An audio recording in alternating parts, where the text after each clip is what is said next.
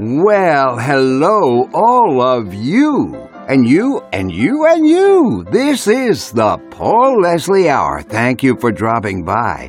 Hey, you're about to hear Paul's second interview with singer-songwriter Greezy Joe. The first interview was around 18 years ago, but Paul and Greezy recently reunited in Bluffton, South Carolina. Now, Greezy Joe's a former Navy officer who flew the FA-18 Hornet. He's also an exceptional writer of escapism songs with a tropical, lyrical style. Joe has a new album out entitled Blue Water. Hey, can you keep the Paul Leslie going?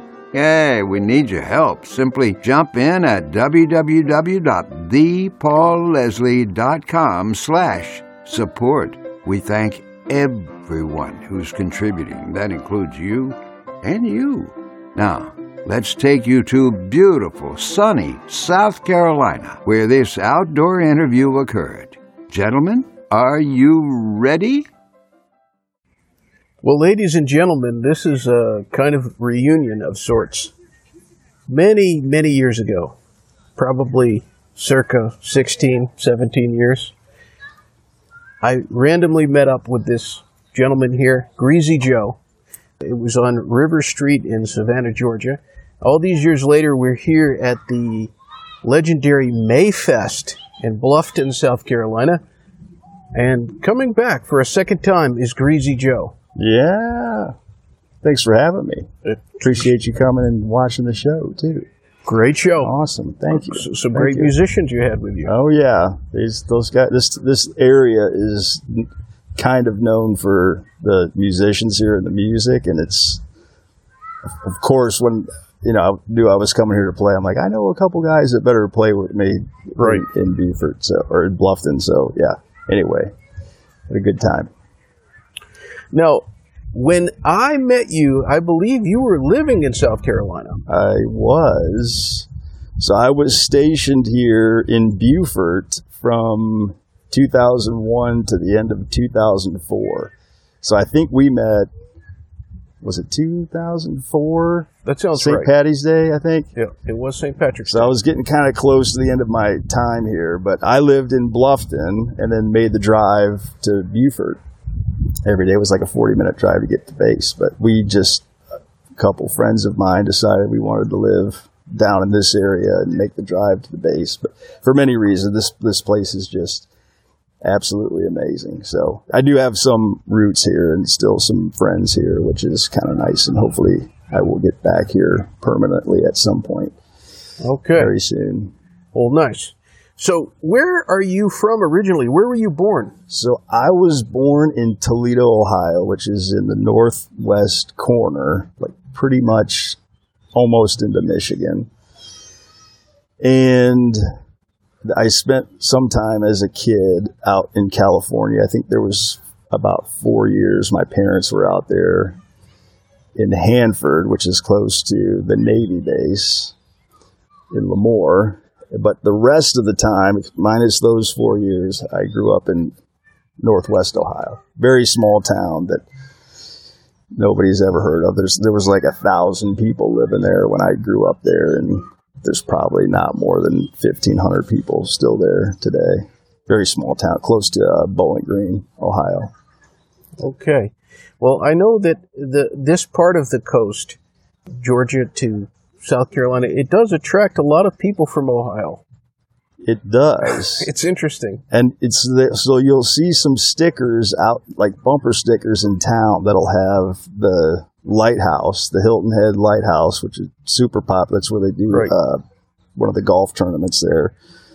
And then it's the lighthouse and OH. So I was talking to a buddy of mine, John, one of my buddies that plays down here, and he's played guitar on pretty much every album I've ever made.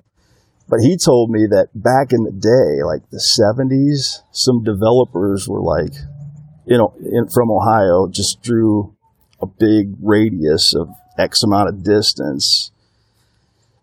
And like the first coastal body of water that they could come to was South Carolina in the Hilton Head area.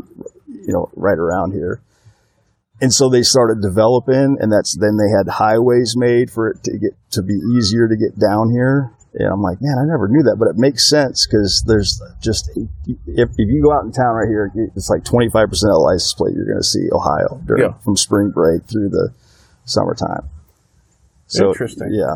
And I remember in college, we would come down here for spring break too, because it wasn't that long of a drive to get down here. So had some roots here for a while now. It's a great area. Well, hello to all the people from the Buckeye State who are watching, wherever they might be watching. OH. So tell us, you've written some really great songs. You've got this new album out. The album is called Blue Water. Blue Water, yes. Who were and are your songwriting influences? So the obvious one, and back up a little bit. So I remember the first interview we did. Right. I was talking about my next album is going to be Blue Water, and I had all these plans, which things happened, and I had this other career going on. So fast forward to now, when I actually had time to make the album, I'm like, well, I better call it Blue Water because that's what I wanted to call it back in the day. So that finally happened, and it's out there now. But as far as influences go, I think obviously Jimmy Buffett. So, when I started playing guitar, I gravitated to his songs because I like the escapism and his style of songwriting, which I know that he's a super popular guy, but I think he was actually pretty underground for a long time, Yes, he's not that's a fair. guy that's won a bunch of awards with CMAs. He's just kind of done his own thing, and he'll write some kind of odd stuff that most songwriters probably wouldn't think that that'd be a good idea for a song, and he just doesn't care. He just writes whatever he wants to write. Give me an example there. Have you ever heard the song "Math Sucks"? Of course, yeah. Math. Yeah, who does that? Yeah, nobody does. That's just silly. So, and there's a ton of other, like a woman going crazy on Caroline Street, like talking about, basically a prostitute. Like nobody really writes about that kind of stuff. That's true. So obviously, his style of writing and the way that he does things, where he's just does what he wants, that I love that about him. Other guys, there's another guy who was less popular, but he also played down in Key West. I think he started playing down there after Buffett moved on and was becoming pretty big in the 70s and into the 80s. But a guy named Pat Daly. Have you ever heard of him? The great Pat Daly. Yes. Now he's a little more folky, and he had one album that was kind of like the trop rock Jimmy Buffett, but he was more like, I don't know who to compare him to really, but kind of the folky guys from the 70s, It's almost like a Steve Goodman kind of Shel Silverstein at times. Yeah. Can be witty and funny, but also sometimes. Yep. That's fair? Yep, very fair. And actually, he wrote several songs with Shel Silverstein. They were buddies they met down in Key West, and some of his songs that do sound kind of silly were co-written with Shel Silverstein. So that's pretty cool. And plus he's not an Ohio person, but I think he's from Illinois. Mm-hmm. But he made his career playing up in Put-in Bay in that area, like during the springs and summers, and then he would go down to Key West for half the year and back and forth. So he's got a pretty good following of folks in Ohio. For sure. So he influenced me, and the other guy, if I had to pick three, and really it's, I think all the music that we listen to influences us in some ways that we might not even know. But if I had to pick three, I think the third guy would be like Guy Clark. Guy Clark. I think. Okay. And he's just another, and all three of them have in common that they just write whatever they want to write and try to be as clever as possible. So I hope that they've influenced me in ways that show up in what I write. So great songwriters, in my opinion, all three of them. But I listened to, so I remember as a kid listening to country music because my dad liked George Jones. And so that was early on, pretty much all through up to high school. I actually started listening to a lot of R&B in high school. So like Babyface. Oh, okay. Who else? Like Keith Sweat. You know, during the 90s, R&B was pretty big. And it was all coming out of Atlanta. A lot of it, yeah, that's true. And so that, I don't know if that influences me in a lot. I know Babyface is a great songwriter. Maybe some of that influenced me too, or maybe how I sing a little bit kind of comes from listening to that. I listened to rap for a little while, but then kind of came full circle and started listening to country and the trop rock guys and the songwriter types. That's pretty much where I'm at right now. So something that I would be remiss if I didn't mention. Back when I was on Radio Margaritaville broadcasting, there was a song that every single time it was played, it would immediately get emails, either at the station or people would find my email address and they would say, "Hey, I heard this song. What was that song?" Well, I did announce the song, but anyways, it was called and is called Rum. Yes. Okay. Now this song, people had such a reaction to it. Henry Jordan, who recorded our first interview, he always talked about that song. Jeff Pike, listen, hey man, that Rum song is great. So, what do you think it is about that song that has created this kind of hurricane of interest? There's no equation to say, hey, what makes a song great? Guys just write kind of whatever they want, and then they kind of hope that it's going to be fun. But honestly, it's probably just that it's like simple and catchy, and it's every great song people can relate to in some way. So I think that the melody's kind of fun. The instrumentation's fun. It's just, the song's about drinking rum. So it's like, it is. Weekends here, it's time to drink some rum. I just think that it's the catchiness of it is really, it's not that it's a well-written lyrically song. I think it's more that it's just kind of a catchy tune that serves its purpose when it's time to start drinking some rum. Yeah.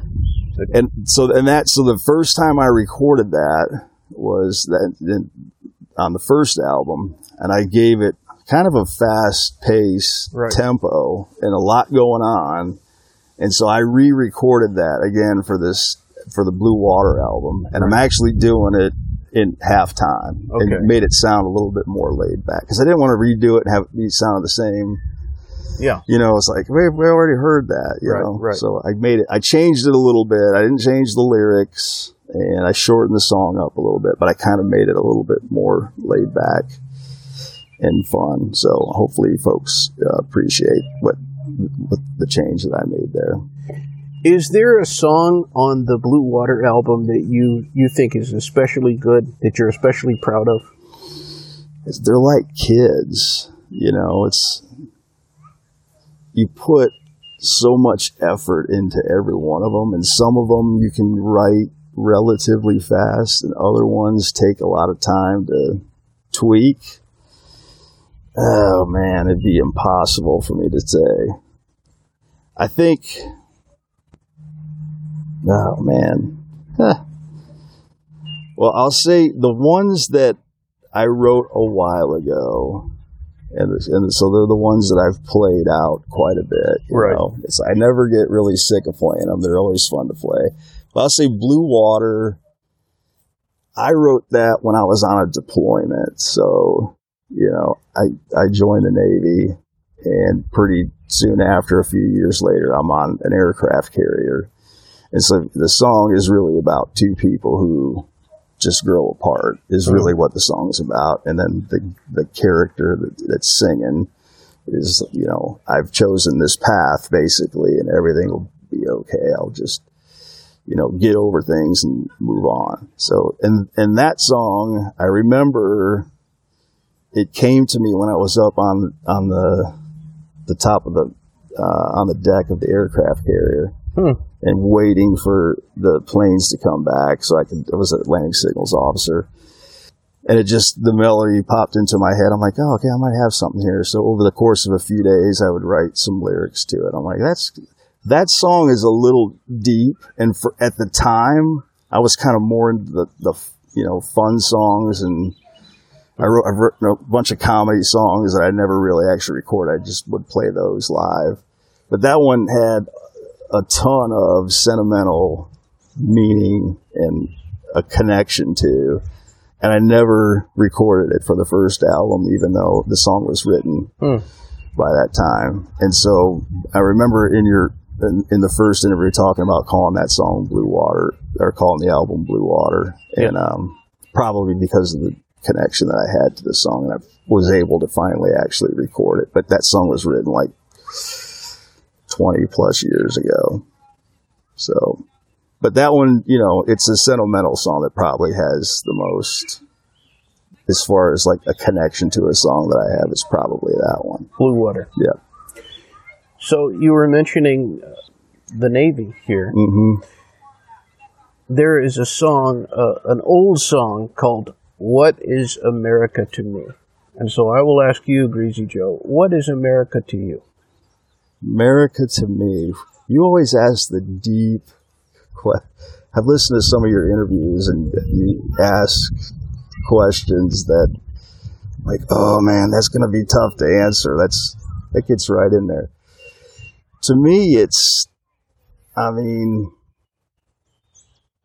you have so many people of different walks of life, and they come from different backgrounds. And in America, you can be who you are, and you should be able to succeed. Of course, everything's hard work. You don't just show up and expect things. Every path that you choose to go down is going to be hard work. But that aside, you can be the person that you actually are and live comfortably here and make friends that appreciate who you are, and not have to worry about being ridiculed for the things that you do and the things that you like. And it would be tough for all of us that, were born here and lived here for X amount of years to even understand that, because it's like, right. It's just the way things are. But if you go to other countries, it's pretty obvious that they don't have that luxury of folks being able to be who they are. So the fact that you can be who you are and work hard and succeed, and there used to be a lot of talk about, what is the American dream, is, go to work, work very hard to earn your way and earn your pay and be able to have things and be proud of your success. And I think that this country is one of the few places in the world that you can actually do that kind of thing. So, and there's a pride that I have for this country. Obviously, I'm a very patriotic person. When I was in high school trying to figure out what I was going to do with my life, I actually almost joined the Marines just because. And I had my principal at the time told me, no, everybody's got to go to college. You just have to do that. So I did. And then, of course, after college, I still felt this desire to go serve and, do that for my country. And of course, my timing was such that I'm ending up going on deployments over to war zones, which you can't ever plan on that, but that's what I signed up for to do, and was very happy to do it. I definitely have a lot of pride in the country. So, well, thank you for your service, sir. Thank you. Appreciate it. So, for everyone out there who wants to connect with you, tell us how we can get your music, and also it's GreezyJoe.com, right? Yep, GreezyJoe.com, GreezyJoe.com. And that was my call sign when I was in the Navy. It was Greasy Seaburger, and they would, Greasy. the way that they would say it would kind of, it's like it just stuck. And I'll just anchor here for a second, explain to everybody the name, because they're like, why would you pick that as a name for performing? Well, it's because it was a name that was given to me. When you get to your first fleet squadron, you have, it's an official board, but it's actually just kind of a fun thing. All the guys will write, this guy's call sign should be this. And so you'll get like 10 to 20 names that people have come up with for you. And it's usually had something to do with your last name or something that you've done that highlights yourself in some way. Like if you had a nervous tick, then your call sign might end up being tick, or twitch or something like that. Or if you've done something silly, right, that highlights yourself, then you'd end up with a call sign. Like guys have accidentally dropped bombs in places that they like, training bombs in places they shouldn't have, so they get the call sign scorch or something like that because they've scorched earth where they weren't supposed to. So that's where the call sign things come in. So when I was originally starting to play live, it was on the aircraft carrier, on the ship, on deployments, and I would write these comedy songs making fun of like the admiral and the battle group, the captain of the ship, the skippers of the squadrons, and other people. And that just carried over into when I actually started gigging out in town, just because, my people that knew me in the Navy knew that call sign. So I just ended up keeping that as my stage name for performing. So, yeah. Greezy Joe it is. Greezy Joe. So GreezyJoe.com. I'm on Facebook, Greezy Joe Music on Facebook. Where else? You can find me on Spotify, Apple Music, all the download sites. I'm on there. And when you go on there, so I used to have all my albums on there too. So I actually had 3 albums out there. Right. We're all kind of very different from each other, just different things that I was into at the time. But I ended up taking all that down because the Navy was kind of transitioning into more politically correct. And so I had, all these songs that were not politically correct at all and very inappropriate, and, drinking songs and you name it, that stuff was on there. It's really silly stuff. And I just didn't want to get in trouble as I was moving up through the ranks. So I ended up taking all that down. Now it's fine. I can't get in trouble for that stuff. So some of that may re-record and put out there. But anyway, it's all on Spotify, Apple Music, Amazon, anywhere that you download your music, you're going to find me on there. So hopefully you guys can get out there and listen to it.